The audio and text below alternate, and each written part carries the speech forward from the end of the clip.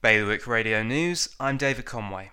3 members of education have been kicked out of Guernsey State following the election results, including its president, Matt Falaise. Chief Minister Gavin St Pierre topped the polls with 13,925 votes, and Heidi Soulsby second with 12,782. Jersey's government is nearly a year behind finding a permanent project director for the new hospital at Overdale.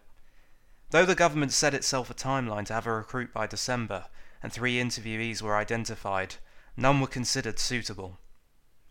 Guernsey had a record-breaking voter turnout of 80% at Wednesday's elections. Over 600,000 votes were cast by 24,647 voters, with a surge in demand for postal votes.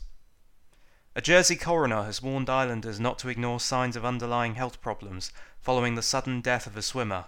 Dr. Martin Barrett made the comments at an inquest into the death of a 55-year-old swimmer who had a heart attack in Roselle Harbour. More on those stories at bailiwickexpress.com. Today's weather: sunny with risk of showers.